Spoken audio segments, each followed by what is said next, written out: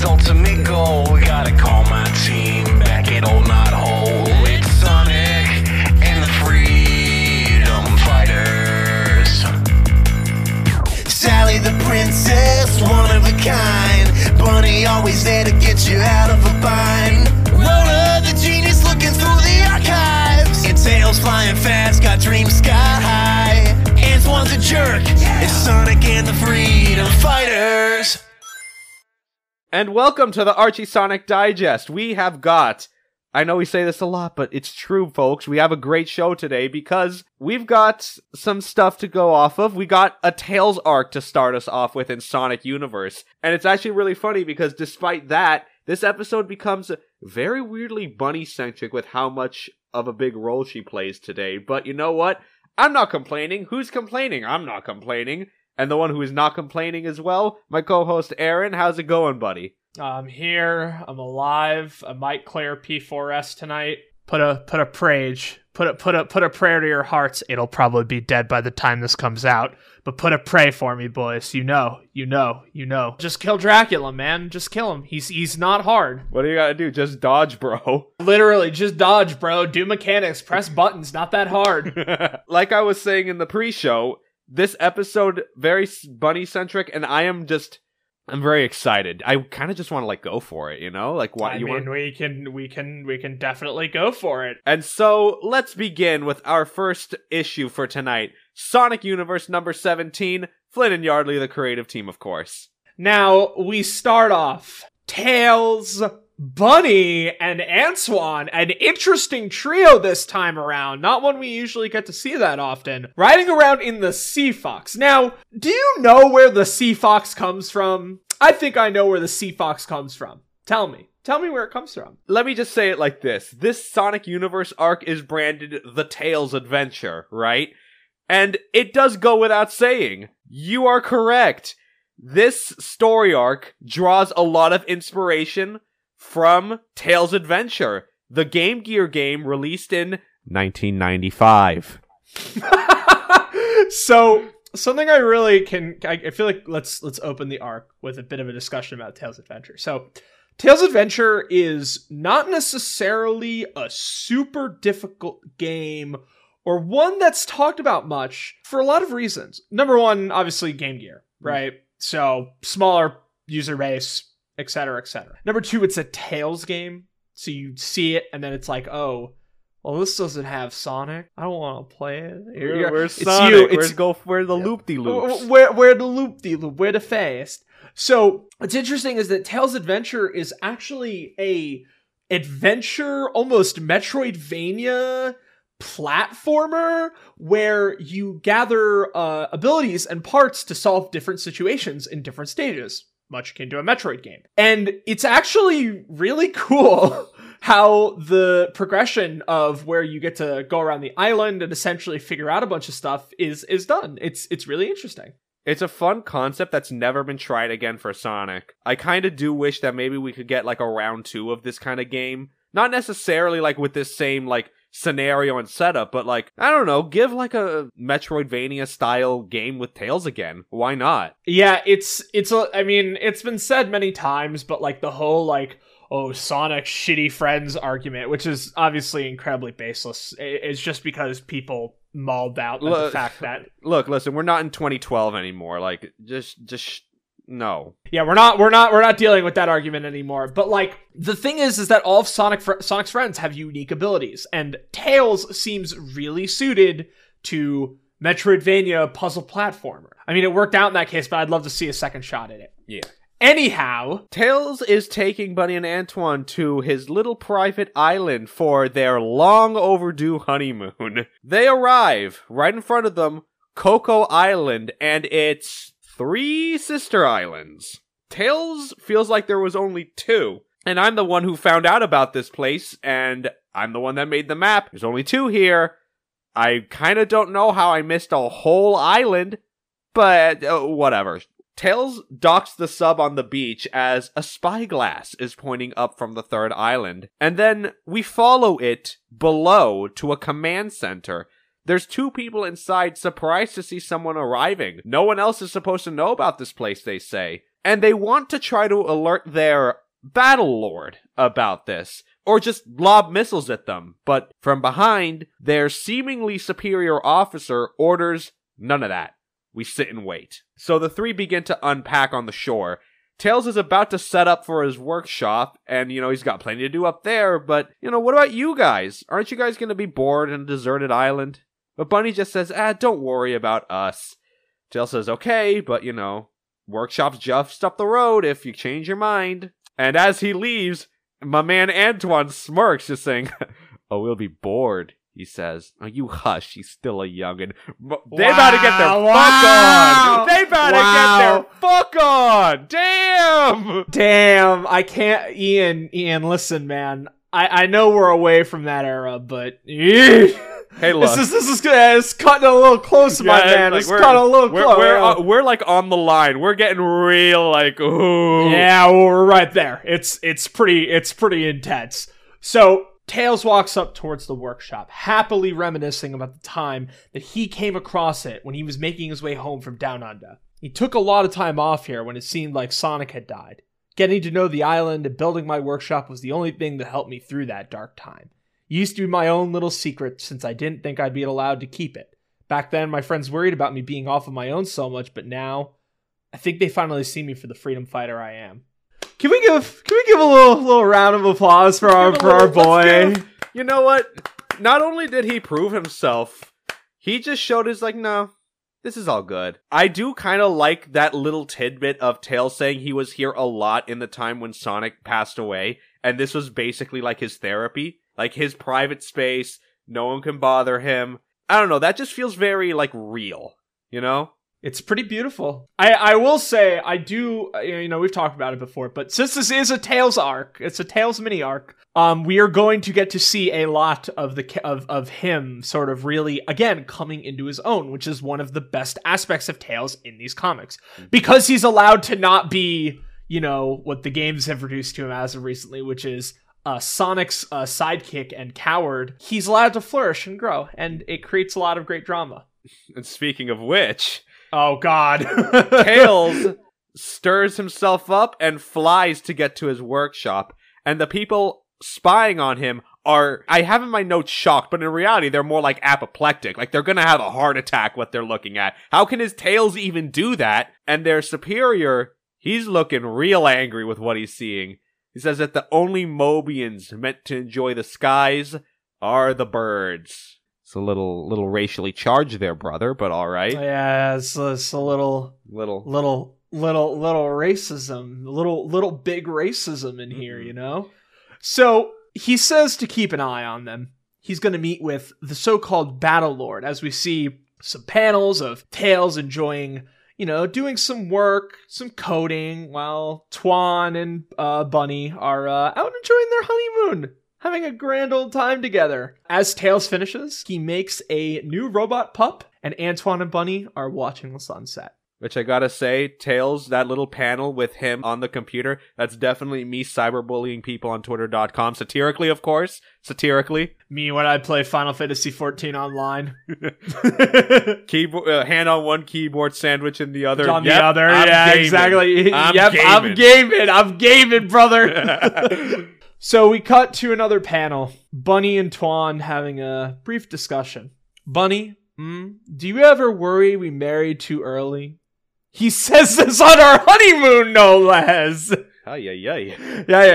That is not what I meant. Shush, Sugar Twan. I know what you meant. We're still pretty young, all things considered. And this was before the Great War. Folks probably would have said we rushed into things. That is what I worry you may sometimes think. Sure, it's crossed my mind, but this ain't like those days. We've been fighting for the world since we were little, and we've had to grow up fast. That is how I realized it as well.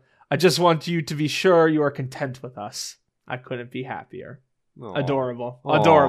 Adorable. And then, just as Bunny says you got nothing to worry about, we are shown a panel of some shady figures moving in. Tails is fast asleep in his workshop, but he is startled awake to the sounds of an explosion, and sees outside his window the forest set ablaze, and tells his robot dog Teapup, we need to go find Bunny and Antoine. While they try to get their bearing on their surroundings, the forest is on fire, so we can't go through there. The smoke is too dense to fly through safely.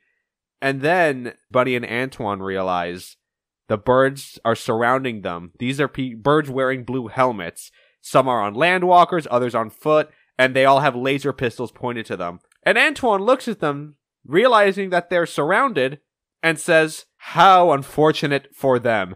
And he rushes in, grabs one of the foot soldiers' guns, and just starts pistol whipping motherfuckers. Listen, okay? When Antoine grows a pair, he grows a pair, and he's kind of based when he grows a pair. And he's going off, saying like, oh, it was our honeymoon, which was long overdue. It was a romantic starlit evening and everything. Bunny is keeping herself safe with an energy shield. You know, they've got fancy tech, sure, but mine's all better. As she extends her arm to punch through a landwalker. Tails and Teapup head out to find Antoine and Bunny. Teapup pushes out a gyrocopter from his back to support himself as he's flying. Tails is happy to see that part is working.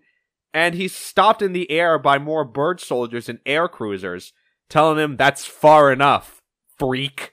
While Tails is being shot at, he's reminiscing again. He's remembering about all the times he's been on some solo adventures, you know. Before I was just a kid. Even at my strongest, I still needed help. But that was then, and this is now. And he charges through the air mech, tearing it in half. Tails continues, taking down several of these troopers in their air mechs, throwing them around, causing diversions, before he's cut short. A dash of green flies through the sky, blazing. His eyes fixated. Tails tries to go. Let's see who the better flyer is, as he's attacked from all sides once again in a blur of green. We move to Antoine and Bunny. They're holding their own for the time being, wondering who these people are, where did they came from. As from behind, a mech steps out of the fire. The gun Antoine took has no effect on it, and Bunny's shield can't hold with the attacks that it's taking from it. And when they take a punch, they're both knocked out cold. And the birds take them away, wondering who they are, how they got there. It doesn't matter, they're being taken prisoner anyway, so no biggie. And what's going on with the boss? And they look up to the sky and can tell he's having fun. Tails asks him who he is, why are you doing all this, who are you guys, are you with the Legion, are you mercs, what's the deal? As Tails' opponent flies above him, kicks his back and knocks him down to the roof of his workshop. And this green bird comes down toward him, tells them, all you need to know, my name is Speedy, the 16th Battle Cuckoo of the Battlebird Armada, and I am your end, freak. That's the end of issue 17, but I do got a comment. Speedy, Battle Cuckoo, very anticlimactic names. Sorry about that, buddy. Yeah, it's a little awkward. Regardless, we'll move on to Sonic Universe 18, Flynn and Yardley, again the creative team. When Tails collects himself, why are you doing all this? We just came here to relax.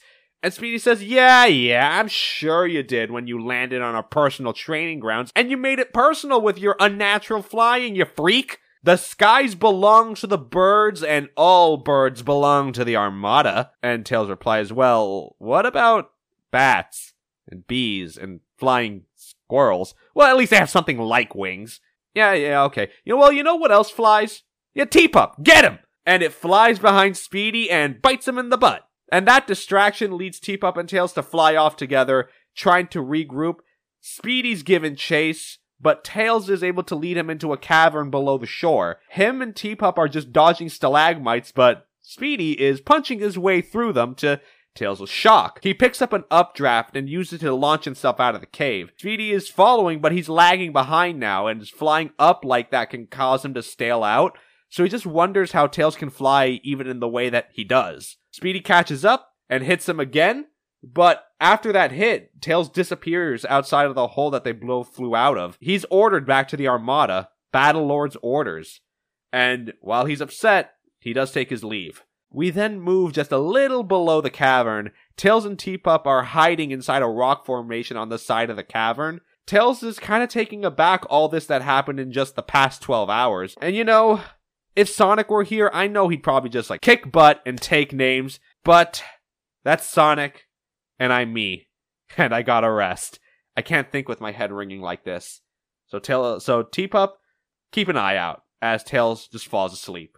We then move To the next morning, Bunny and Antoine are being awoken by Armada grunts, and the two whisper each other, "Are you ready?" And Antoine is ready to enact their plan. So, Bunny's cage is opened. As she is being handled out, Antoine reaches for a grunt by the neck, demanding, "Stop mishandling my wife," and the grunt shakes him off, pointing the pistol. "Dude, are you crazy? Just sit down and shut up, Jesus Christ." Bunny plays along. "Antoine, do what you're told, hun." And as they leave, Antoine says, "Oh, I'll do just that," as he's looking at the prison key card he swiped off the grunt. Smooth. My man Antoine multi-classed as a rogue. Epic. Bunny is brought to two large doors. The grunts are telling the Battle Lord, "Their prisoner is here, just as you wanted," as Bunny just is curious about that title. And inside, she meets with this Battle Lord, and he dismisses the guards. "Ah, well, we're all friends here." Are we? Yes! "Forgive my men between the dark and the overzealousness. We didn't recognize we had a representative of the Dark Egg Legion with us." So I want to say that every time this guy talks, I just think of fucking Foghorn Leghorn from Looney Tunes. I say, a member of the Dark Egg Legion. That's hysterical. Bunny is just thinking, "Oh, they must think I'm Legion because of my roboticized limbs." So she plays along. "Oh, well, what's to forgive? The doctor doesn't work well with us, does he? Commissar Bunny de Calais, deep cover agent." Just how deep cover, you may ask? I married one of the freedom fighters to get closer to their organization. Wow. So I like that Bunny is just like, "Oh yeah, we're doing this now. We're fucking with him. Fuck it, right?"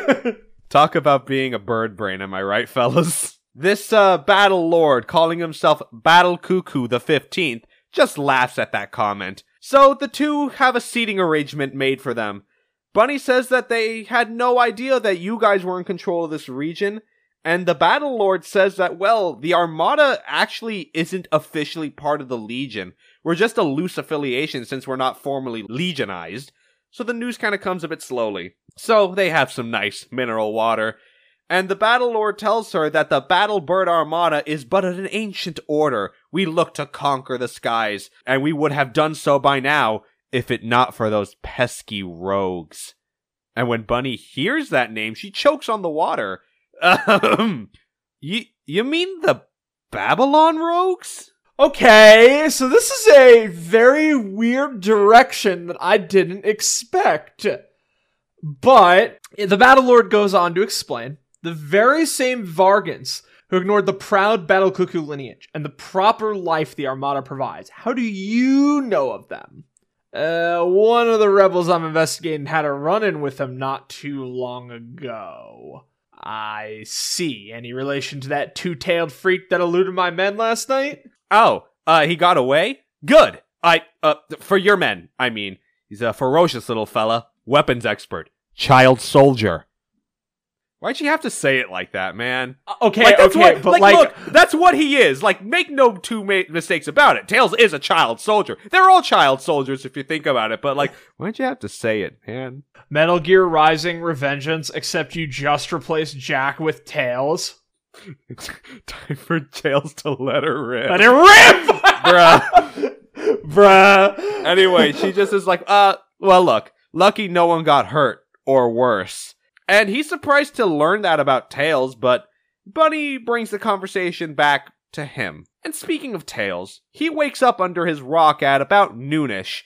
He hits his head on the rock when he jolts up, and has Teapup follow him. We gotta come up with a plan. So they arrive to the Sea Fox. The Armada set up a watch for that, but not his lab, which he thinks is either lazy or stupid. But either way, bombs away! And he bombards the Watchmen with gas bombs, and they pass out, which is a war crime, by the way, just want to get that on the record. As they pass out from the gas, Tails and Teapup get onto the Sea Fox, and Tails intends to check out that weird third island, as he really should have done from the start, he thinks. There's no direct ports, so he submerges, and underneath the water, he sees they've actually done a really thorough job in hiding the place. Even his sonars aren't really detecting a good place to get in, but there is an underground tunnel that connects it to Coco Island, so let's start from there. As from behind, we see some other subs on the Sea Fox's tail. Meanwhile, Antoine is actually talking to his guard, just having a pleasant chat about cooking. The guard says that when he's done with his prep, he thinks he would use some margarine, and Antoine cuts him off saying, that's where your problem is. You should be using butter. Oh, really? That makes a difference? A difference? That's like asking if there's a difference between the water in your glass and the water in your commode. And the grunt's like, oh, yeah, I have a buddy who's real into cooking. Let me go get him. He could use some tips. And Antoine says, take your time, as he uses his key card to unlock his cell. And by the way, I am like 99% certain that this scene is like a deep cut reference to Sad AM. There was an episode where Antoine was captured by Snively, and Snively was torturing him by feeding escargot that he cooked with margarine instead of butter. It's a very weird scene, but when I read that, I was like, is that what this is? Yeah, I'm trying to think here. Is it? I don't know, like, it's a little too coincidental. It's a little too coincidental. And again, it's Ian Flynn. It is Ian Flynn we're talking about right now. I have no clue. Well, I'm sticking with it. Yeah, I mean, I think that's a fair explanation. He leaves his cell to go find Bunny, thinking he's got a good amount of time before he's found missing. These people can't even tell the difference between margarine and butter, as he bumps into Speedy. To Antoine's nervousness, you're not the cooking type, none? Speedy calls into the Battle Lord's office. One of the prisoners has escaped, and Bunny offers, I'll go handle the situation myself. Needs a personal touch. As the Battle Lord understands, I see why your deep cover is needed. And back underwater, Tails realizes he's got bogeys on his tail, and actually even calms into them, asking what kind of cloaking tech they've got. The Sea Foxer's sensors really should have picked you guys up no matter what. But one of the grunts says, we've got this pretty good, doctor on our side. Dr. Don't talk to him, you idiot! Sink him! And Tails goes on the offensive, breaking through their pods, and even after the last one is torpedoed, Tails goes back to the surface, as he intends to at least. Now we move back to Antoine. He's running and tries to find a place to regroup, and decides to open a nearby door, which happens to be a hatch to the surface, the highest point of the island. Who put a door like that in a place like this? And Speedy tells him, alright buddy, don't be stupid, just surrender and we'll go easy on you. As Bunny comes from behind, overstepping him, says, I'll take care of this. And Speedy screams at her, saying, I don't care if you're with the Legion, I don't care if you answer to the Fat Man himself, you are on the Armada, you answer to me. And Bunny counters, the Battle Lord gave me permission to do as I see fit, so shut your beak.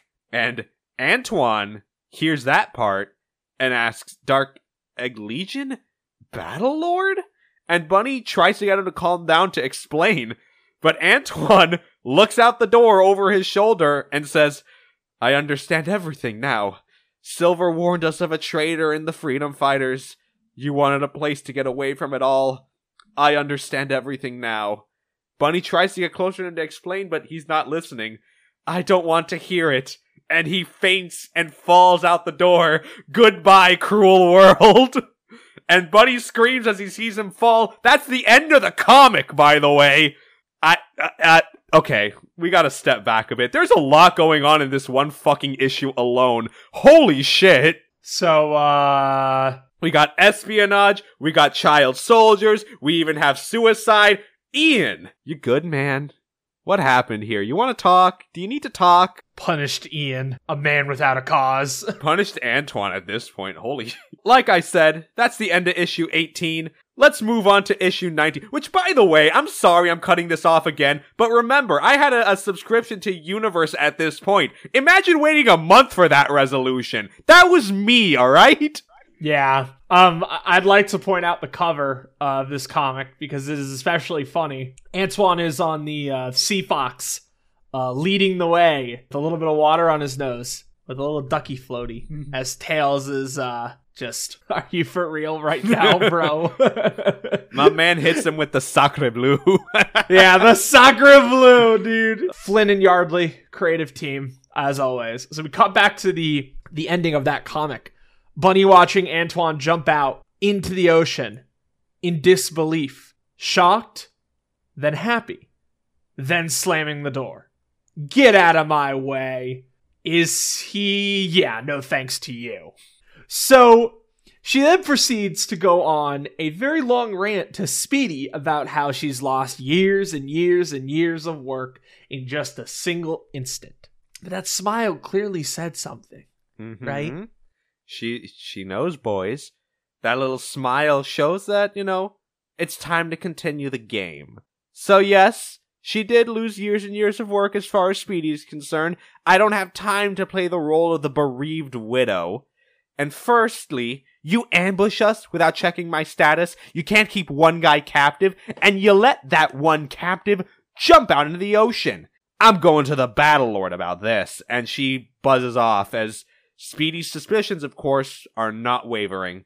Meanwhile, we see Tails on the Sea Fox with Antoine on top of him, talking about how he made such a daring escape, and Tails is like, yeah, just get off of me! Yeah, he's yucking it up on fucking Tails' lap, like the kid can support his fucking weight. Pain. This fucking Frenchman sometimes, I swear to God. So Antoine says Bunny is pretending to be a spy. I didn't want to blow her cover, so I made this daring escape, but hey, what's that weird little thing near you?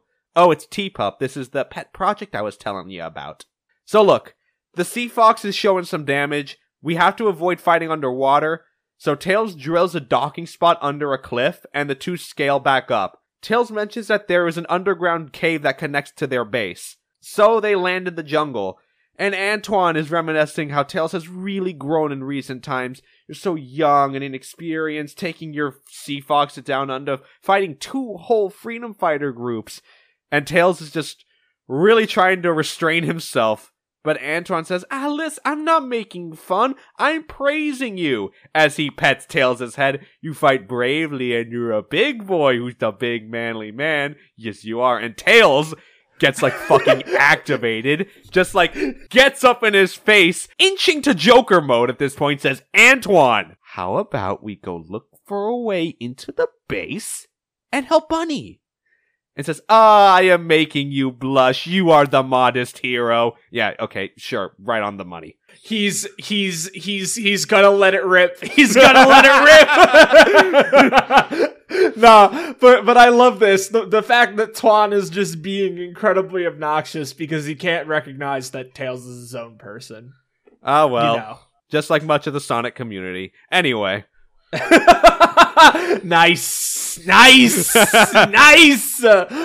Teapup found the way in as Twan and Tails stare down the entrance of the Black Cave. Antoine letting his cowardly side show, a little afraid of the dark, wondering what they're going to find underground. And that's when we transition over to Speedy and the Battle Lord. Speedy and Dr. Fukurokov? You actually nailed it. Yes, Fukurokov. Wow, first try. It's really funny because in universe, they have difficulty saying his name, but Fukurokov, just read it, enunciate, dude. Fukurokov. So Speedy goes up to Fukurokov and says that he needs to use his computer. The dude is pissed. Why are you trying to use my computer? I just want some peace and quiet while I work. I swear I get no respect around here. People don't even call me by my name, just Doctor. I bet you don't even remember it. Of course I do. Then say it! Fructo. Look, I know it. I just can't pronounce it. No respect. Why do I even bother wasting my genius here? Great scene. Great scene. So Speedy looks through the database, finds Bunny's file, but reveals, of course, that she was one of the freedom fighters, and promptly decides to report it to the Battle Lord. He concludes that the Battle Lord is being deceived. What do you think we should do about this? And thinks Dr. Fu, I think you might have just what we need. And he looks on into a machine up above. Meanwhile, Tails and Antoine are spelunking something fierce. Tails is following a map saying that he discovered these ruins when he first got here. I don't know who made it, but they've been gone for a long time now. They find Armada grunts doing planned demolition, but almost bungling it, saying that if we go off now, it'll tear a hole right into the undertunnels, which is a straight shot to the base. Tails and Antoine exchange a look, and they go out, take out, hogtie the grunts, and Tails just ties all the fuse bombs together. Fire in the hole! The explosion leads to the undertunnel, wide enough to move an entire army once they go inside. And wouldn't you know it, that's exactly who they find. So Tails, Antoine, and T-Pup charge directly at him. And so moving inside the base, Speedy gets an alert from that location, telling the Battlelord that the two-tailed freak is mounting an assault in our own invasion conduct. And he says, don't worry, we sent the Legionnaire rep to handle that matter. Don't get in our way. And Speedy is a little pissed that he's uniting their enemies, as Fukurokov asks if he is to stop with the upgrades. No, don't. It's not like I could stop you otherwise. Indeed not. This labor of love will be my finest creation. So in the conduct, Tails and Antoine are on the offensive. They're taking out grunts. The one with the Landwalker right behind them has the flamethrower pointed right at them. And on cue, Bunny flies in and punches it out dead center. As she comes back, she gives Antoine a saber from the armory. Thought you could use it as to not bruise up your knuckles anymore. Her gift to Tails, the schematics of the entire Armada base. So he calls for T-Pup, loads in the schematics. T-Pup projects them, and sees on the 3D display, we could probably do the most damage from this bottommost storage bay. It'd be enough to weaken the entire infrastructure of the base, and they'd have to spend a lot of time in repairs before they could even hope to do anything else. So, we got a plan. Tails, lead the way. We then move into where an Armada squadron is being prepped for this incoming invasion, but before they can even react, Tails flies in and kicks one over the head. Then the three fly up the elevator shaft, leading them right to the storage room they were looking for. As Tails is prepping Antoine and Bunny to do some damage, they're found by Fukurokov. You will do no such thing. This base is one of my finest creations, and you will not mar its perfection, or my name is not Dr. Fukurokov. And you can't stop us, Dr. Clock. It's not that hard. It's really not that. Just attack them already! And then the three are ambushed by this giant mech. They're being shot at, Tails nearly taking a hit, and Antoine and Bunny recognize it as the mech that attacked them last night. Bunny says that it was pretty tough, but now I'm ready for it. And she goes in to counter its punch. Their fists connect, and Bunny is thrown to the other side of the room. Antoine's about to go in to help her, but Tails tackles him to take cover from laser fire, as Fukurokov shows them the mech in full, the greatest war machine ever constructed. And that is the end of issue 19. Some good stuff in here. A lot of hectic stuff. I mean, again, imagine, I know I already talked about this, but a whole month for that resolution, huh? Damn. I'm sorry, I can't get over it. Some things just stick with you, okay? It's pretty fucking wild. So we move to Sonic Universe number 20. Wow, 20? 20 issues. Can you believe 20 it? issues. Jesus. We're 5 away from 25. I'm this is premature, but I love the arc where issue 25 is. It's genuinely one of my favorite universe arcs. But I digress. Flynn and Yardley, the creative team on Sonic Universe issue 20. So we open. Fukurokov is gloating over his greatest creation, the Mole Mech. It just reminds me of Mole Man. I'm sorry. I'm sorry. Listen. Is he the Mole Man? I don't know why, but people meme about him. The fucking Underminer. Fucking at the end of Incredibles. Yeah, it's just all a big joke. Anyway, the greatest creation, the Mole Mech, and you cannot stop it. So Bunny hobbles back up. Oh, that sucker packed a punch. But Tails says, that's not gonna matter. We can take it. Oh, no, you can't. That mech is my finest in a long line of creations for the Armada. So, Tails, Bunny, can you have it blinded? So she hits it with her arm cannon. But that's only gonna work for a few seconds, but Tails insists, that's all I need. Look, go around and hit those weak points I told you about. I'll take care of this mech. Well, that's really brave of you, Tails, Bunny says, but how do you expect to do that? Oh, with this wrench, and also the demolition charges I got from the Armada. Just trust me. As the mech recovers, Tails tells Bunny, go for the high points, Antoine take the low points, and the three split up. Tails dodges laser fire as Teapup hits it with bombs. We see Bunny tearing through the metal walls to the Doctor's displeasure. And Tails is quickly dismantling the mech bit by bit as Teapup continues the bombardment. He flies up. It's over, Dr. Fubu? It's pronounced. I don't care! Listen. From one builder to another, if you want your mech to stay in one piece, call it off. Now. And Fukurokov says that nothing can destroy its beautiful craftsmanship. And then Tails becomes pinned to the railing. Oh yeah? And he throws the wrench out of his hand. It hits the drill right on its drill bit. And from there, falls apart. No! Inconceivable! Inconceivable! Inconceivable! Inconceivable! You keep saying that word. I don't think you know what it means. Doctor says, you have earned my hatred for life, as a voice calls out from the mech. And Tails is freaked out that there was a pilot inside, but figures it might be him. And Tails tears open the faceplate and pulls out Speedy, asking, are you okay? Where's your med bay? You good? He responds, nice moves back there, kid. And so Tails becomes a little gentleman at this point, extends his hand. Look, my name is Miles Prower, but call me Tails. Right. And the two shake hands. Look, I can get past the insults from before. We can try to be friends.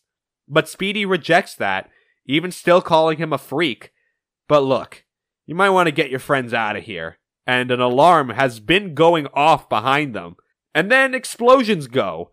Tails finds Teapup damaged. Bunny and Antoine are both okay. So Tails just says, follow me back to the undertunnel.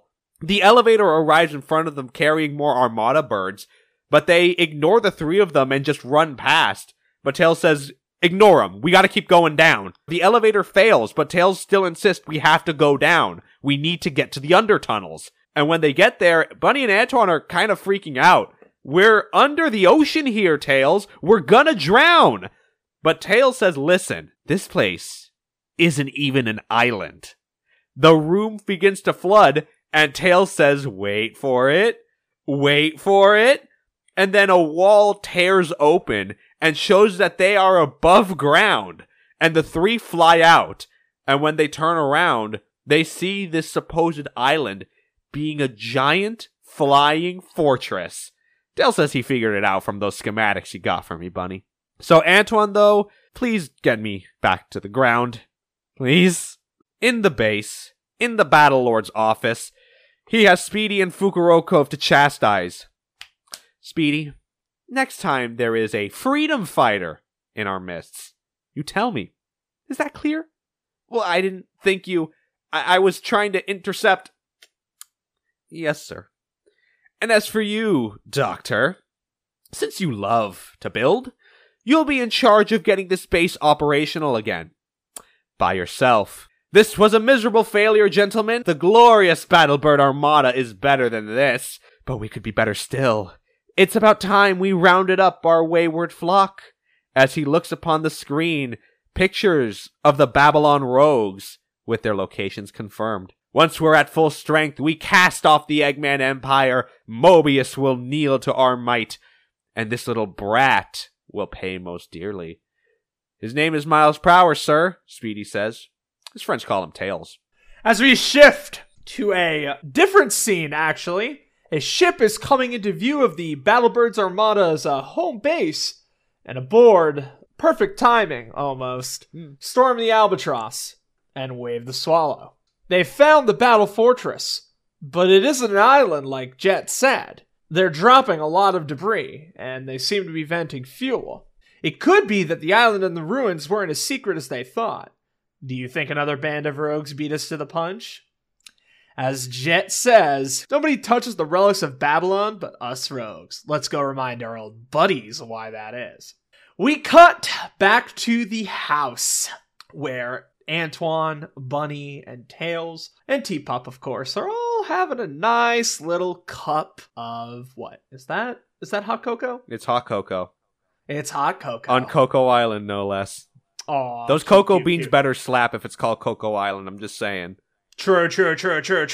So, they're decompressing after their adventure. But Tails says, this all couldn't have succeeded without you guys. And they cheer off, now having a real vacation.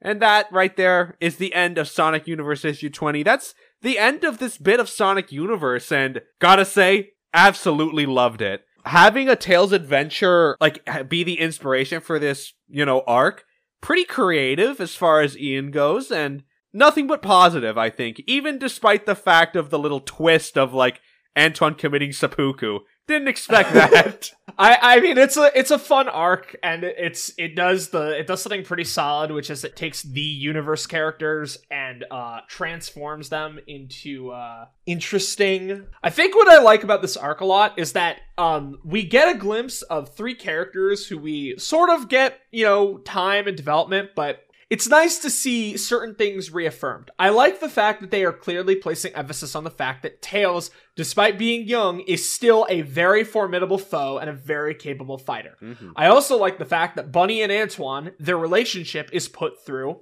not necessarily a test, but more of a trust. And it's very clear that you can tell that Twan knows that this is bullshit when he hears all that stuff, and he immediately picks up on the act. He's been in too long. Bunny would never do that to him. Mm-hmm. It's really good. It's really good, and I love it. This is, Bunny and Antoine have become my favorite couple in this universe, you could say, because, their relationship just feels real, It's an actual developing thing, Sonic and Sally shit also works for the most part, except when it doesn't. But that was a long time ago. I mean, look, we've talked about the relationship stuff in this comic a lot and our disdain for it, but it's not necessarily that we have a disdain for it overall. We just think that it's a Sonic comic. Sometimes this doesn't need to be here.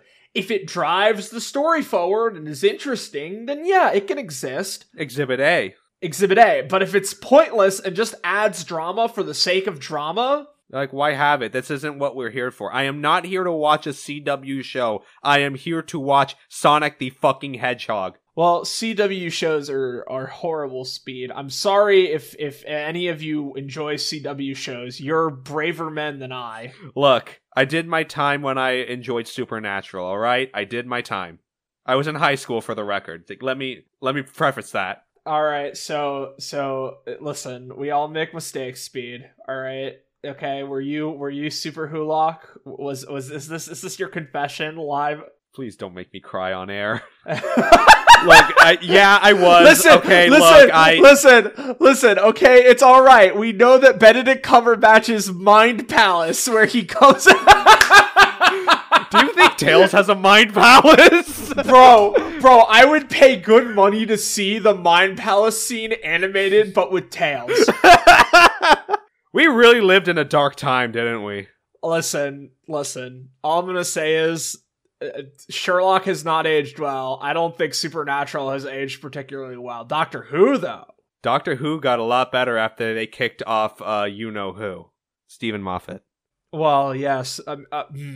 Okay, but we're not here to talk about Doctor Who and how they're ruining it in real time, that they have to hire back Russell T Davies.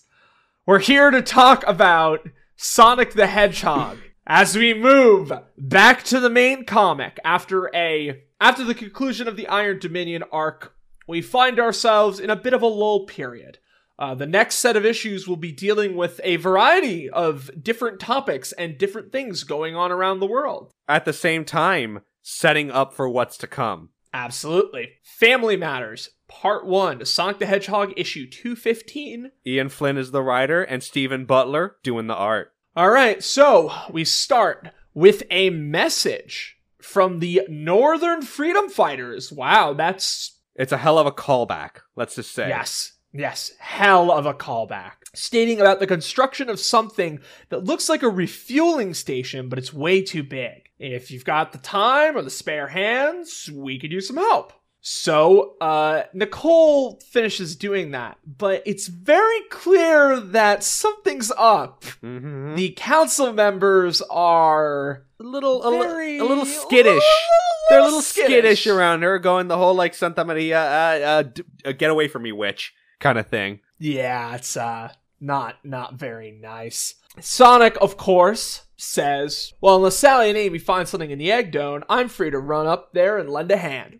Extending his hand to Rotor, asking him to pack some warm things, and Hamlin obviously has to be bitch-made, saying that he isn't going anywhere because he's retired from his duties as a freedom fighter, and that he is required on the council. Sonic's reply is, wasn't asking for permission here, Hamlin. But Rotor ends up cutting him off. Sonic, look, it's fine. Sonic's like, well, alright, I'll just be grabbing some power rings and I'll be on my merry way. And when Sonic leaves, Rotor calls Nicole to him saying, meet me at my place in a bit, okay? We move to the northern tundra. Sonic runs in to meet Guntiver, the leader of the Arctic Freedom Fighters. Sorry it took me so long to get here. But he says, oh, don't even worry about it. We really only sent word the other day. And he brings Sonic into their base, underground. And immediately Sonic gets bear hugged, or I guess seal hugged, by Celia. The last time we saw each other was when Robotnik used his weather controlling device way back in the day. It's been a minute, hasn't it? I gotta say, now I know this isn't Ian's fault, but I feel like the Arctic Freedom Fighters are very, deviant art persona-esque. See, look, number one, you're right, it's not his fault, but also, a lot of the other freedom fighters before Ian's time were, very one-note characters. And in fact, I'm even gonna admit this, when I remember doing the notes for those issues where a lot of these new freedom fighters appeared, I didn't even bother, naming them, because in my mind, these individual characters were just the Arctic Freedom Fighters or the Down Under Freedom Fighters, blah, blah, blah, blah. It goes on because they act as a unit. They very rarely had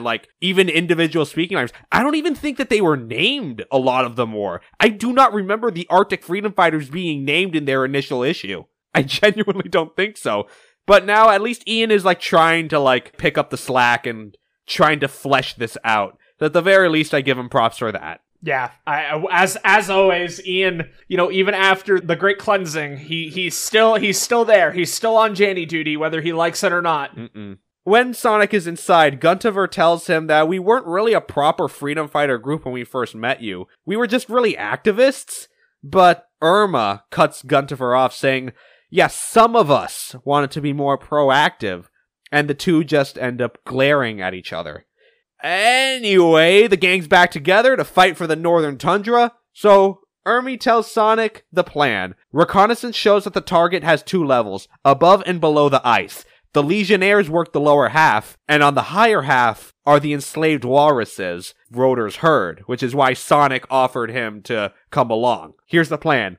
Celia, Augustus, Flip, you guys do the underwater portion, the rest of you handle the above half. Sonic agrees to the plan, but Celia asks where Rotor is. Is he not worried about his family? And Sonic says, look, Rotor got hurt during the Raison knothole. He got hit and a number was done on his back. He can get around now on his own, but when it comes to adventuring, he had to call it quits. Speaking of, we see Rotor in his lab, Nicole materializing, asking why she was called, and he shows her a design. Can you make this out of me with nanites? And she says, well, I could, but I don't really know if I'm comfortable with that, truth be told. Ever since the Iron Nicole situation, she says, I worry about abusing my control. And honestly, I think people here are thinking the same thing, or worse. And Rotor says, look, yeah, everyone was spooked, but give enough time, they'll all calm down, you see. And besides, no one should know about this anyway. Let's just consider this our little secret. Which I gotta say, this is a interesting thing to bring up now. Of course the people are gonna be afraid of Nicole. I don't know if this is gonna be followed up on, actually, if it's gonna be, further discussed about the general people's, popular opinion of Nicole and her being the one to run the city after she was compromised. It's interesting, because when you think about it, oh, look, Nicole is, this wonderful character that can do these magical fucking things, and then those magical things get used against you. If you're just an average person, how would that make you feel? You'd never feel safe. Which is very interesting because, to me, this kind of parallels with the idea of smart technology, don't you think? Yeah, a bit. It's ahead of its time in that way, but it's almost... a little... It hits a little too close, Yeah, it can. If you think about it, it really does hit. Yeah. Ian, I'll keep quiet for your sake, but why would you tell Sonic and the Council that you'd remain here? Oh, that was just to shut Hamlin up. This is my family we're talking about. And besides, I'll be gone and back before anyone even notices. As we see Rotor changing out of his council garb to his classic gear. Gotta do this for my herd, Nicole. So he suits up, and just as Nicole finishes, we move to see the constructed work. A full-on battle suit, and Rotor is wearing it ready to go. And when they move outside, she says good luck. And Rotor says thanks, but for now, it's gonna be the Dark Egg Legion that's gonna need luck. And he takes off with its jetpack. It's literally just an Iron Man suit. Like, let's not fucking, pretend. But, it's an Iron Man suit. But, it's kind of sick, though. Let's be real. Listen, it's sick. I'm not denying that it's sick, but it's an Iron Man suit. This is in essence a good way to have Rotor as a backup. You're essentially fixing the back issue by giving him a nanite suit that allows him to essentially, just do his thing. We move to Rotor. He's flying, and he reminisces about how back in the day, man, I made some pretty kick-ass weapons. I had stuff to punch through zones. I tried to fill the void that was left with Sonic's absence with even bigger and badder weapons, but honestly, I went too far. Other freedom fighters got caught in the crossfire, and when that happened, I vowed not to use weaponry again. But even still, there were moments where I felt like a hypocrite. Like when myself and Sir Charles were making the Metal Sonic Troopers. And when he flies into the northern tundra, he vows that after this, I'll be retired for real. But for now, my family needs me. Then we move again to Sonic with the Arctic Freedom Fighters making their way to the Legion. Sonic asks, why is Eggman always going after the walruses in particular? Well, Guntifer says, probably because they're the largest species out here. And their city of Iceboro is the largest influence in the region. Iceboro? Not iceberg? Cause dude, stop. That joke is older than the permafrost. They reach their point. The walruses are seen with spears and shields in hand defending an Eggman tower. Meanwhile, Rotor is continuing to fly in, but out of nowhere, he's stopped out of his own will. A cyan bubble holding him in place and is flung to the ground. Rotor thinks it's some kind of badnik or legionnaire and he fires on it, but the ammo is encased and thrown back, and the person attacking him revealed none other than Silver the Hedgehog. Okay, on that note, before we talk about anything, I think it's time we talked about our story B. Yes, we have a story B. Future tense. Written by Flynn, art and pencils done by Mr. Jamal Peppers. We are now in Silver's time, 200 years from the present, on Onyx Island. We should also point out, Onyx Island is seen to be Angel Island fallen to the planet and left on its side. Interesting.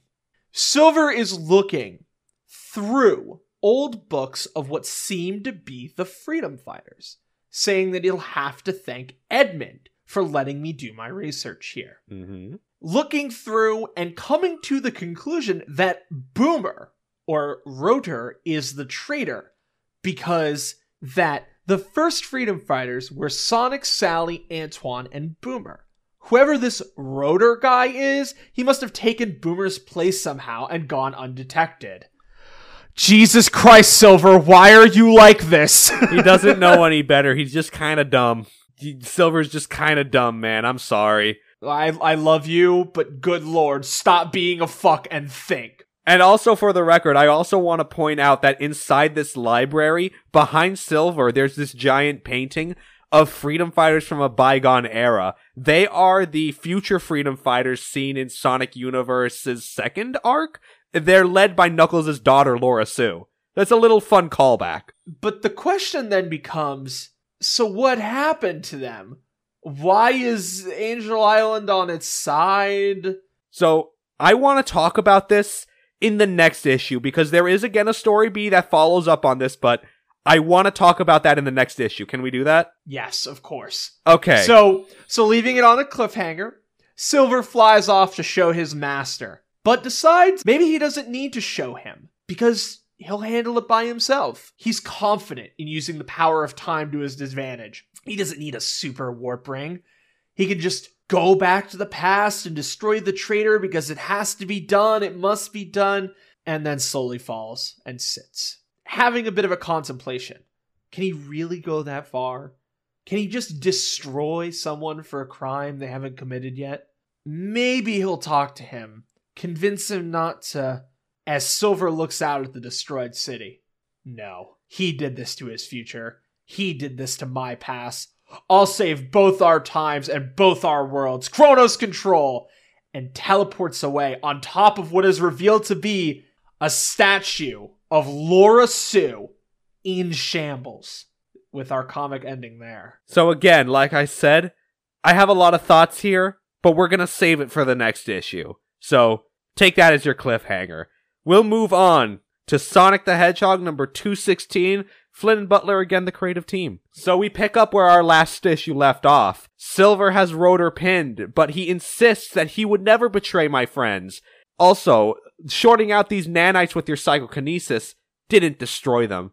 And also, no one calls me Boomer anymore.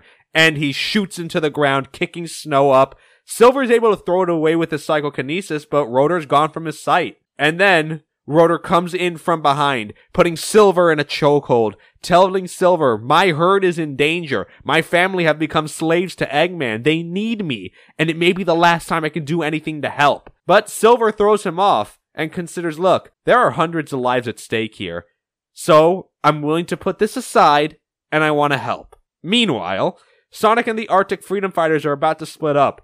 One team taking the underwater section and the other land to face the walruses head on. So Sonic buzz cuts the ice for the aquatic team to make their way, and as they leave, Irma reminds Sonic and Guntiver, focus on the mission, boys. So while Sonic wants to go in head first for the walruses, he's dodging their weapons, but Sonic runs into Rotor's mom and little brother, hypnotized, and he's actually trying to call out to them, seeing if maybe they can recognize him, but they can't hear through it. In that moment, both their heads are hit to each other's and they're knocked out. And which in a series of panels, we see Irma revealing herself. She has an invisibility ability, kind of like Espio's, saying that this is because she's an Ermine, which for the record, Ermine are like Arctic ferrets. They usually have white fur, which blends them into the snow. So I guess this is like the... weird. Okay, fine. Alright, sure. At the underwater section of the tower, Flip, Celia, and Augustus are seen fighting a killer whale, which is part of the Dark Egg Legion. When Augustus punches it, they're on the winning side. While they're trying to regroup to cover Augustus and get him a breath of air, they're hit by a sonar wave sent by that killer whale, able to do that by its legionized parts. He sends another one to directly hit Augustus, which knocks him out through the ice and into the air. He says that you freedom fighters are wasting your time. The battle between the orcas and the walruses have been old as the tides. Hey, why do you have to bring the race war into this, man? The race war! Anyway, because of the legionization, the orcas are fully able to hypnotize the walruses and keep them under Eggman's control. So over the ice, Rotor and Silver find a rot on the ground and find Rotor's herd. Silver wants to go in head first, but Rotor says, head for that building. It's one of Eggman's bases. Maybe if we can go in there, we can stop this right there and then. So they break into the control room. Rotor says, I think I can hack into the computer with just a few minutes. And as he's going in, Silver asks, but for what? And Silver points behind him and sees a helmet standing over a seat. Rotor thinks that this is some kind of neural interfacer. Essentially, it's a command center for the hypnotized herd. Hey, Silver, with your powers, you could free them, right? Well, my powers are telekinetic, not telepathic. But Rotor just says, no, sit down, let's give it a shot. So now, Silver's strapped in, neither of them knowing how it works or what's going on. So we're just like, maybe just think a thought? And Silver does exactly that and frees the herd from their control. And Sonic helps to get people's bearings up, and then they hear below the ice, the others did it. Then they come down from the tower, Rotor and Silver reveal themselves, and Sonic says, well, whatever happened to I don't adventure anymore, Rotor, look, long story, Sonic, but let's just keep this between us, okay? As Rotor's mom comes in from behind. We then move to a little later, the underwater walrus city Iceboro. The walruses celebrate their heroes with a feast as the freedom fighters tell their story. Rotor says that their disabling of the sonic waves must have hit the legions pretty hard, considering after that the legionnaires had a hard time getting their bearings underwater. And Rotor's mom also wants to shout him out. Not only a freedom fighter, but also helping to run Pneumo Metropolis. Oh, your father would be proud, as am I. And his little brother is just really quickly asking he wants to try on Rotor's battlesuit. And sitting next to each other, Sonic razzes Silver about, you're really insistent on finding this imaginary traitor in my friend group, buddy. Boomer was what we called him in our childhood, Yeah, look, I heard about it from his mom countless times. But look, I'm really just trying to help you guys out here. Today wasn't a total waste of time, right? And when I hooked into that machine, I was able to see how the neural network works, so I made it so the herd can't be mind-controlled again. And Sonic cheers Silver to that. And in that moment, Rotor lifts Silver up into his arm, says, yeah, sit next to Hamlin for a week, then I'll be impressed. Wow, fuck Hamlin. Meanwhile, we move to Pneumo Metropolis in Uncle Chuck's diner. Sally and Amy are just having drinks, waiting for their friends, and in come Tails, Antoine, and Bunny, back from their vacation. Tails slumps into the booth saying, man, oh man, I've had a bit of my own adventure. I'll tell you later. Punish Tails. And Sally says, well, Bunny, I need you to get your rest because I need you and Sonic for a mission. And that ends the main story, but we gotta finish off that story, B. Flynn and Pepper's, of course, the creative team. We return 200 years into the future, Silver using Chronos Control to go back to the future. That was embarrassing. I was wrong about the traitor. Again, in front of his mother, no less. As we hear an old man slowly approach. Who's come to my island? Good afternoon, Guardian Edmund. It's me, Silver. Silver. Oh, right, the boy with the funny hair, out to save all of time. How'd that work out for you? Not good. But thanks for letting me do my research, though. I did, huh? Well, I am over 100 years old now. About to go senile one of these days. The Silver's like, no. Whenever I go back in time, I desync from the time stream, so history may be off a little bit. Don't patronize me, Sliver. It's Silver. Look, every time I go into the past, something changes and affects the present. You've lived through it, I didn't realize it. And then Edmund points with his cane to the Space Colony Ark, which crash-landed nearby. Has that been there? Yep. Fortunately, it's been burning for years. Well, do you remember the Great Krudzu Spore? No? Well, that's a shame. You did a great job destroying the root. So, he sits down and asks Silver, do you still work for that sad sack of lies? My master, Silver emphasizes, taught me how to use my powers. I would have been lost without him. And then they both think, do you think he noticed that I left? And they both get a telepathic message. You underestimate me. Return now. So Silver leaves, as Edmund says, oh, you're always welcome on my island, Sifter. Maybe this failed guardian can teach you something yet. Conversation begins to happen as Silver flies away from Onyx Island, flying in as he and his master communicate. I'm on my way back now, master. From another failed mission to the past, I warrant? Yes, sir. Your training is yet incomplete, as is your knowledge of your past.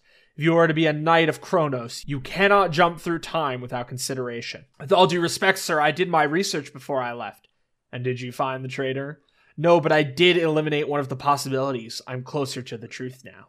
Silver is flying through all these burned down forests and destroyed cities to get home, and he returns. His master comments, Silver, you were gifted with incredible power. I only wish to harbor you for making the same mistakes I made, some of which were most dire, I'm sad to say. And so when he really comes back, his master asks Silver, please make dinner for the two of us, and we will reflect over your latest adventure. And Silver says, yes, of course, Mammoth Mogul. And that's the end of 216. Okay, so that's the fucking bombshell, is that Silver's master isn't... It's Mammoth Mogul? Holy shit, dude! Okay. I have a lot to say here. Before we get into the Mammoth Mogul stuff, I have something really interesting I wanted to discuss. This comic, this 2 sets of story Bs, is like mastered. It has mastered the usage of environmental storytelling, alright? We see our first shot, Onyx Island, which we can obviously tell, a destroyed Angel Island which fell to the earth on its side. So now we have to ask, okay, something happened to the Master Emerald.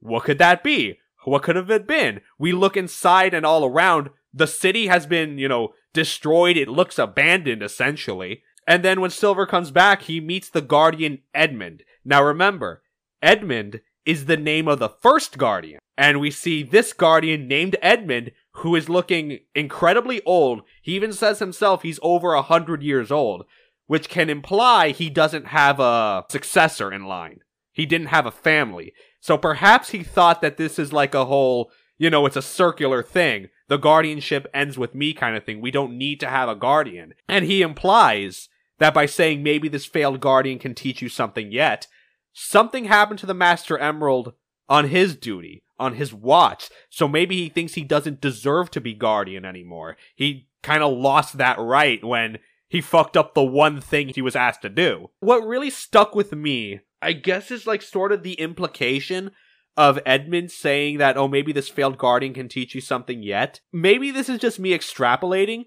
but think of it like this. The guardianship relied on the, Knuckles lineage, if you want to call it that, mastering chaos power.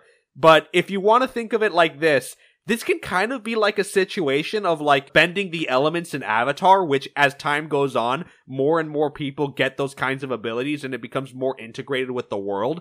So perhaps by Silver's time, powers like that are pretty common. We can even maybe imply that Silver's ESP could be derived from chaos power in some way, shape, or form. So maybe Edmund looks at Silver and thinks maybe the guardianship, if it has to continue, doesn't need to be familial. It doesn't have to be this lineage. I don't have a descendant of my own. So maybe he looks at Silver and thinks maybe he's worthy of being the guardian of Onyx Island. Maybe he could restore this place to its former glory. Maybe he could do what I couldn't. And that's kind of what really sticks out to me.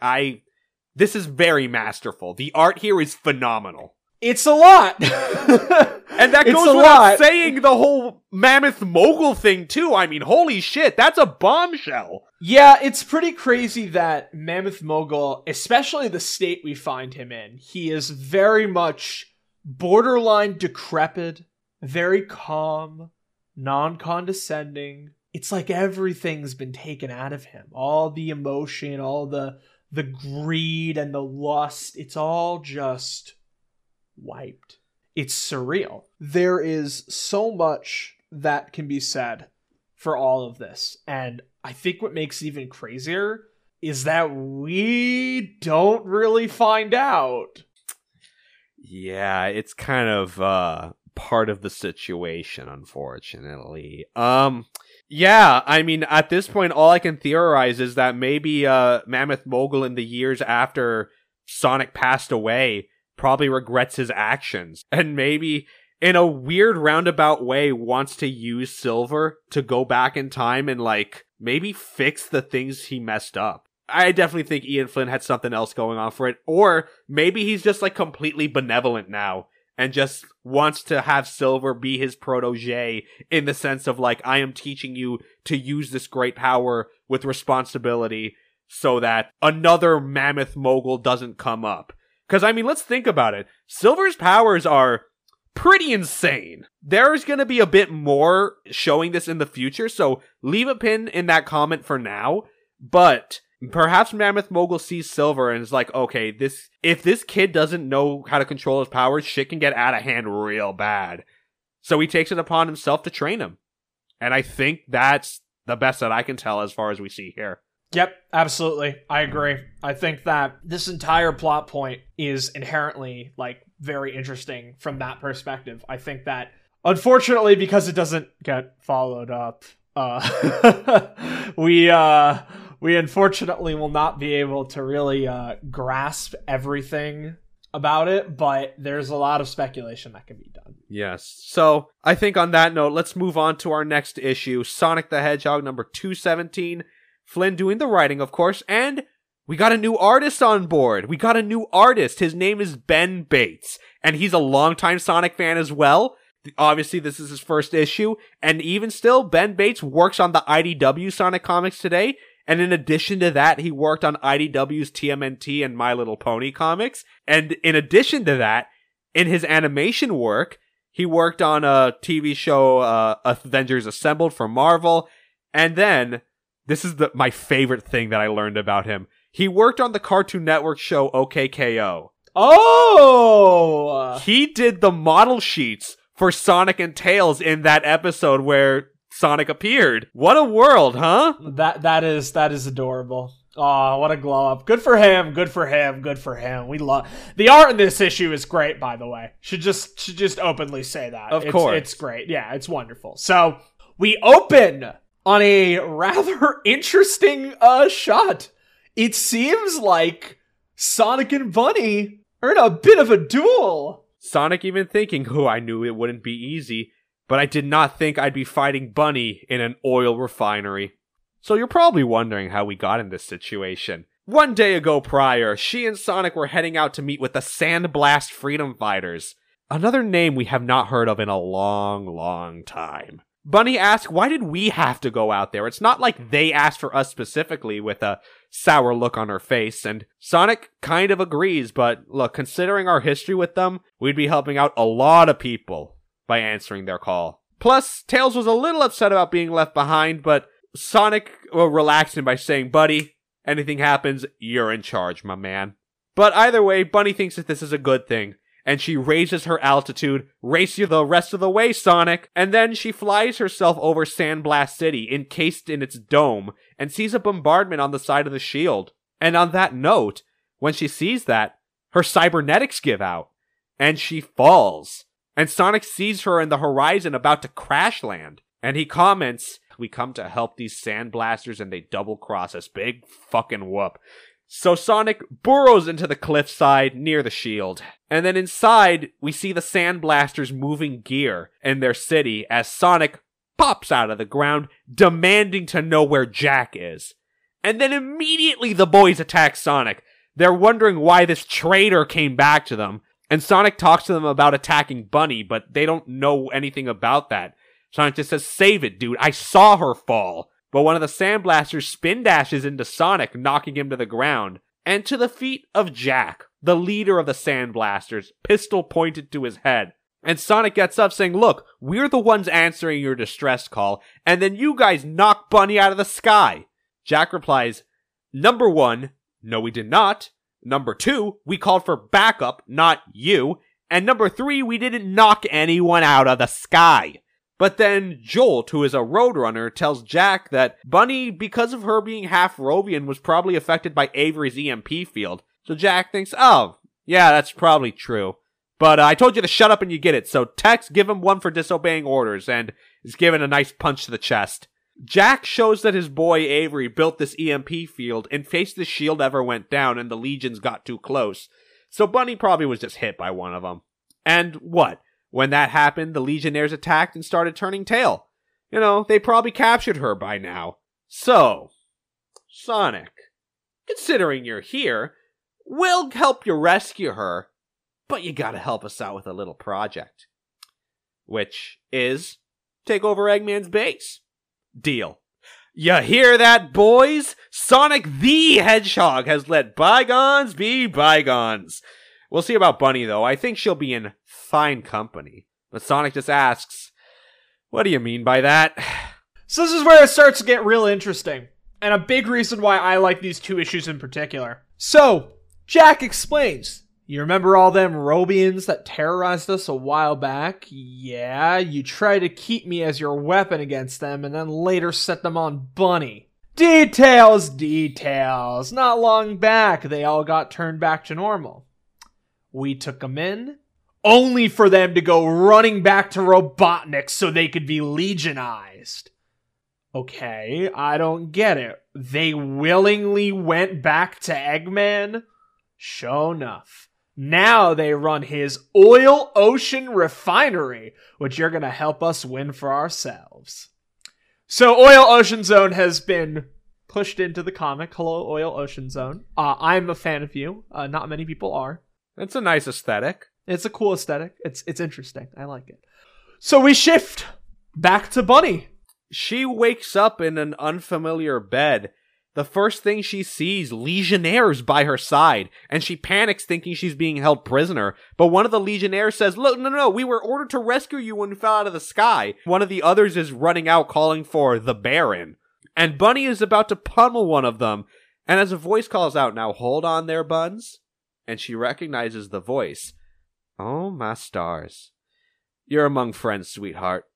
And she runs into his arms, tears in her eyes, calling him, it's Uncle Beauregard. I thought I'd never see you again. And he thought the same. They missed each other. So now, I don't know about you, Aaron, but I love this character. This guy is so cool. I'm sorry. He is one of the most interesting and unique looks we get into the inner dynamics of the world outside of what we normally see within this comic. So let's have a little chat, shall we? Mm-hmm. Bunny is taken aback by the fact that Beauregard is Dark Egg Legion, and not only that, the Grand Master, asking the other Legionnaires to leave them be for a bit. Sitting down, explaining that we've got a bit of catching up to do. First of all, Beauregard asks, if you're not Legion, how'd you get your robot limbs? To which Bunny obviously explains the robotization process and her getting changed halfway. You became a freedom fighter. I gotta say, I'm proud of you. Did everyone start saying Rabot instead of Rabu? I get that all the time. Mm-mm. Well, neither now. It's Miss Nicolette. So, the dude is freaking the fuck out about the fact that, you know, her niece got married and all that stuff, right? And, you know, also getting a little mad about the fact that, the family is, the soldiers bent on protecting the oppressors. We'll get back to this. Bunny's a little peeved, saying, please don't start this now, not when we just got each other back. Beauregard is a fair man, stating that, we don't know how long we can keep the peace here. Bunny obviously asking, so why the Legion? Regardless of what happened between the kingdoms and the Baroness, how could you side with Eggman? And here's where the real interesting stuff comes in. Beauregard saying, Legionization ain't all bad. Fixed my bum knee after all. And no, there's no sense in keeping it, you seen as you're all growing up. Walk with me, sweetheart. As a long walk ensues, we used to be Robians, slaves to Dr. Robotnik and the cannon fodder set against Sandblast City. One day we were suddenly back to normal. Nobody's quite sure how, but we were thankful. We tried to make peace with the Sandblasters, settled a bit before trying to get back to our homes. They showed us no mercy. Once a Robian, always a Robian, they said. We were worse. We were slaves. They drove us into the Badlands.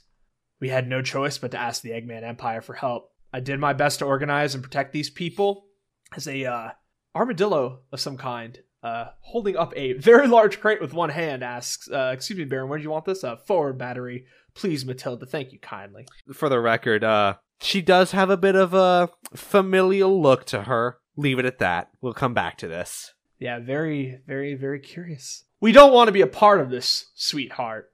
We don't want to protect the refinery. But we ain't got a choice right now. And then Bunny gives her uncle a hug and says, look, I understand, so I want to do what I can to help you guys. Meanwhile, Sonic is being driven with the rest of the Sandblasters to the refinery. Sonic's saying, look, the sooner we do this, the sooner we find Bunny. And then Jack with his binoculars says, ha, funny you mention that. The traitor is right in front seat with the Legion, buddy. What? Let me see. And then we move to Bunny riding next to her uncle. Him saying, you really sure you wouldn't mind finding the freedom fighters? Says, yeah. Not one among them would mind thumping, Uncle Bo. Right as Sonic hops right in, punching Bo across the face, saying, nah, we freedom fighters stick it together, as Bunny throws Sonic off the UFO, saying, don't you touch him. And then he is flown and dunked into the oil in the refinery, and realizes, oh, Jack was not joking about that trailer park. Anyway, let's see how this pans out. She comes in to apologize to Sonic, but Bunny says, I can't let the Sandblasters get their hold on this place. Sonic says, well, I can't let Eggman's goons hold on to this, so bring it on. And that's the end of that story. We do have a story B, Flynn and Yard of the creative team, and it's a story. Let's leave it at that, because it's very, very basic. Well, to briefly cover it, do we need to give a long, in-depth explanation? No. Or can we mostly, yeah. So remember that story where, Sonic, Tails, and Knuckles were setting up the Chow Garden? So that garden gets attacked by Snively with a similar device. Amy shows up, takes down Snively's neck, and the entire sanctuary is completely wrecked again. Vanilla and Cream's house gets wrecked. So they just decide to move everything and take the Chows with them. And it's followed up in Universe 21. Is that a good enough explanation? Yes, but I do want to comment. This story is the first appearance of Cream and Vanilla in the mainline Sonic comics. And if you're probably wondering, why did it take so long for these two characters, which for the record, originated from the games, to be put in this comic? Folks, the explanation is as stupid as you think it is. So, Cream and Vanilla obviously were central characters in Sonic X, which had a comic on Archie for a little bit. So the reason that Ian was given whenever he tried to put Cream in the comics before this was that we don't want to have any characters from Sonic X in the main comic.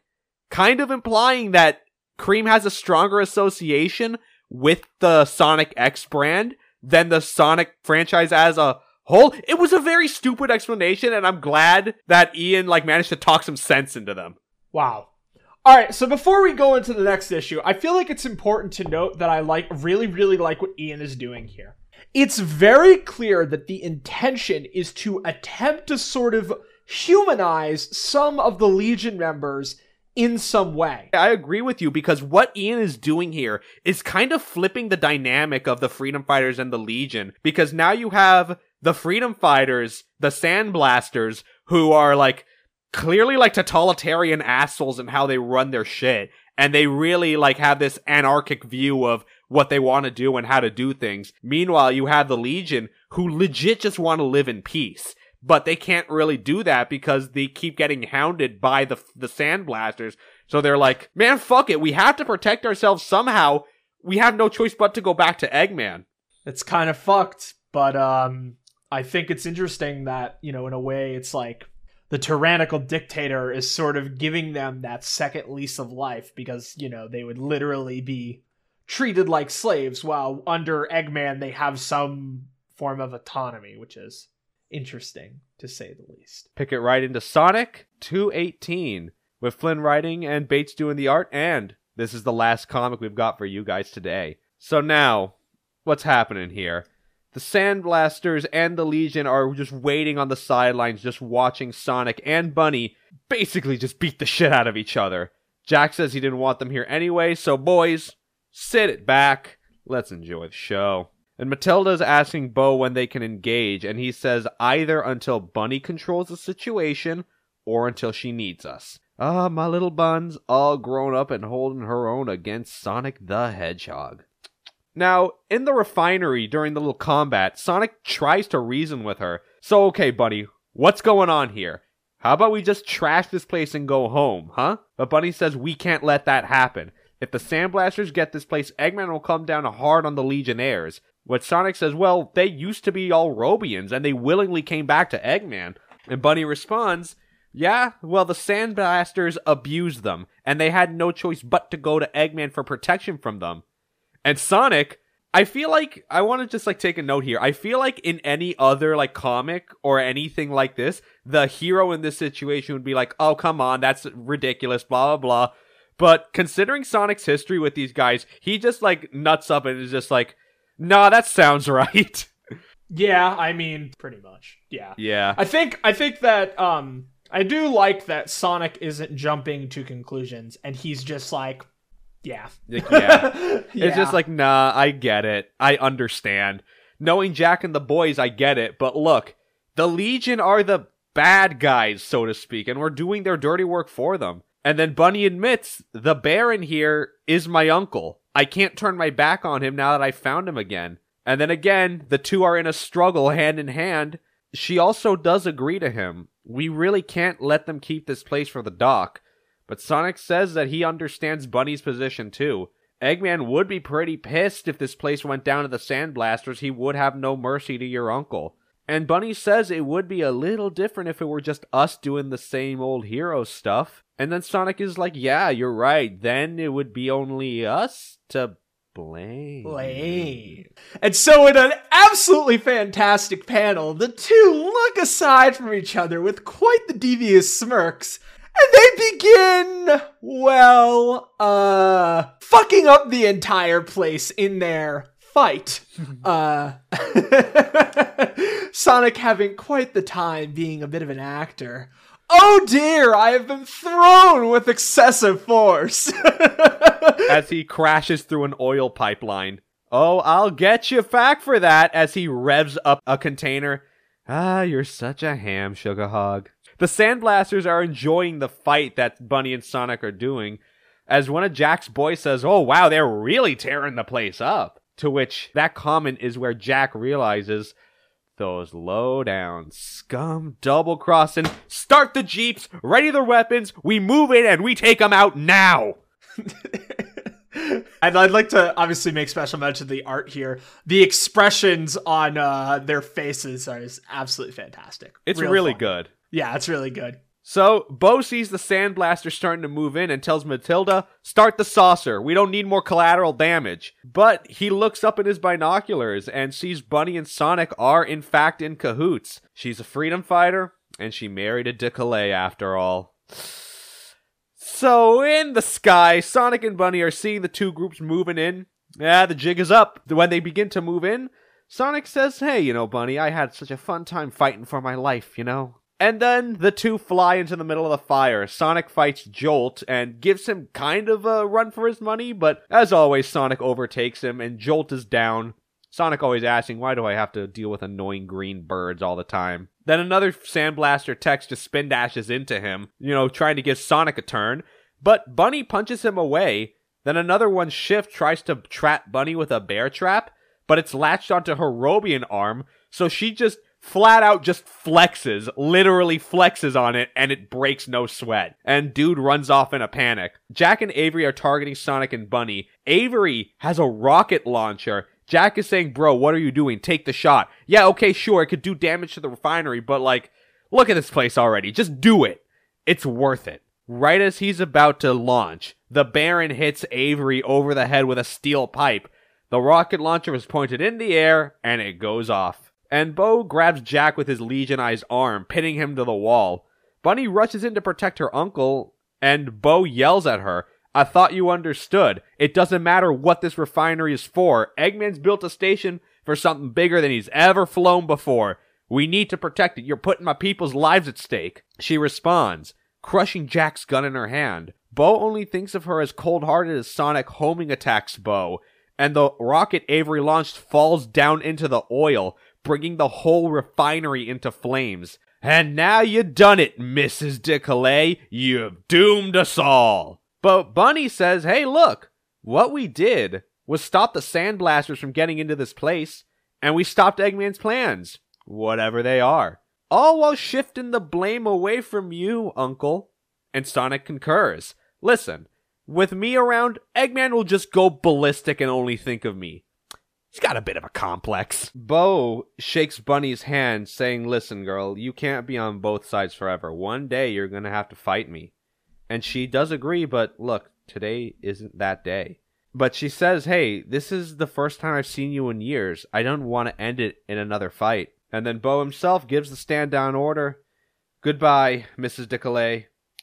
Well, goodbye, Grandmaster Rabot.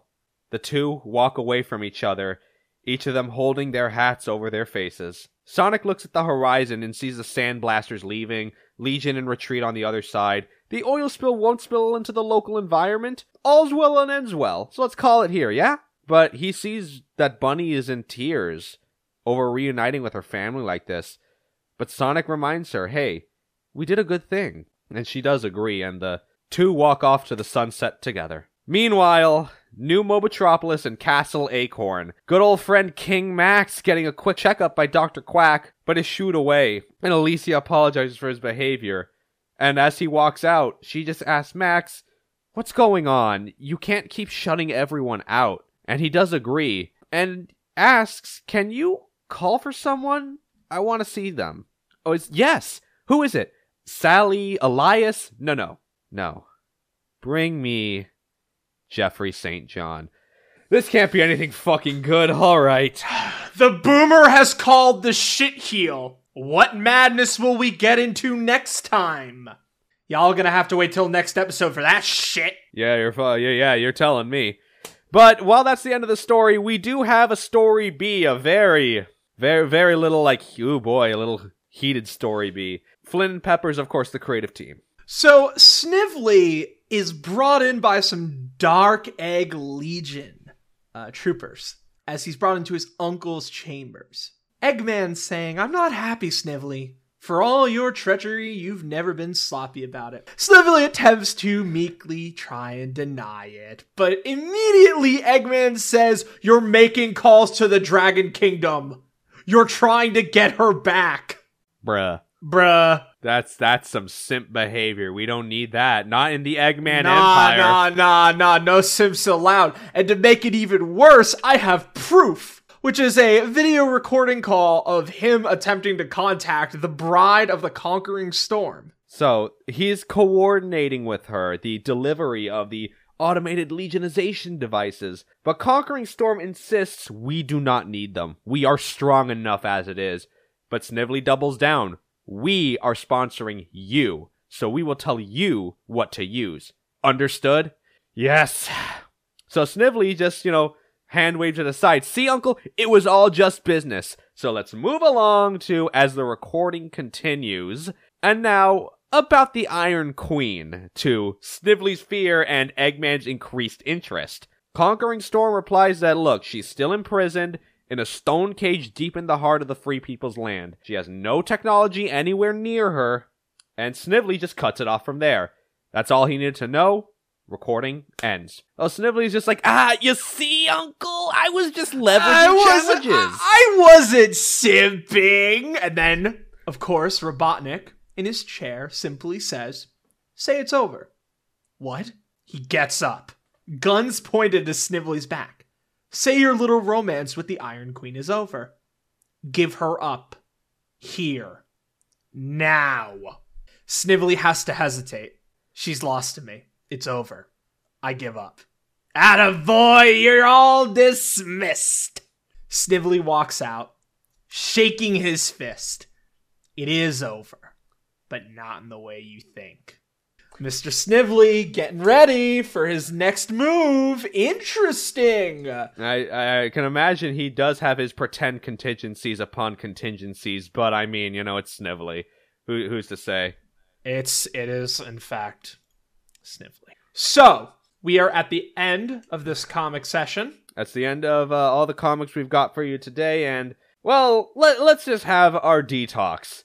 So, number one, the Sonic Universe stuff. Loved that. That having Tails as the focal character feels like something that's been a long time coming, something that's been a long time needed for this comic. And, we already have had stories that show Tails grow into his own. We're in a position with Tails where he feels confident enough in his abilities to, act as an independent agent from Sonic.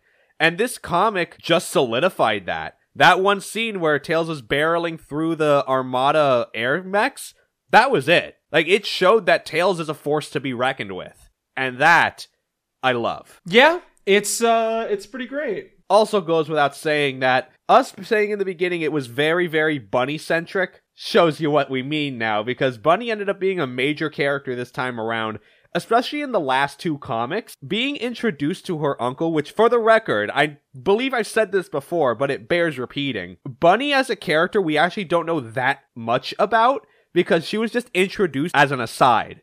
And then we just pulled her into the Freedom Fighters with no explanation as to who she was. So now Ian Flynn's taking the opportunity to, explore this character. So now we meet her uncle. It appears that she had a falling out with her entire family. Don't want to leave with another fight. As much as, it's the southern vibe that despite it all, obviously he still loves his family, he still loves her, but he just can't get over the fact that, number one, she's a freedom fighter, and also the fact that she married into the family of the oppressors. That's a hard hit. Yeah.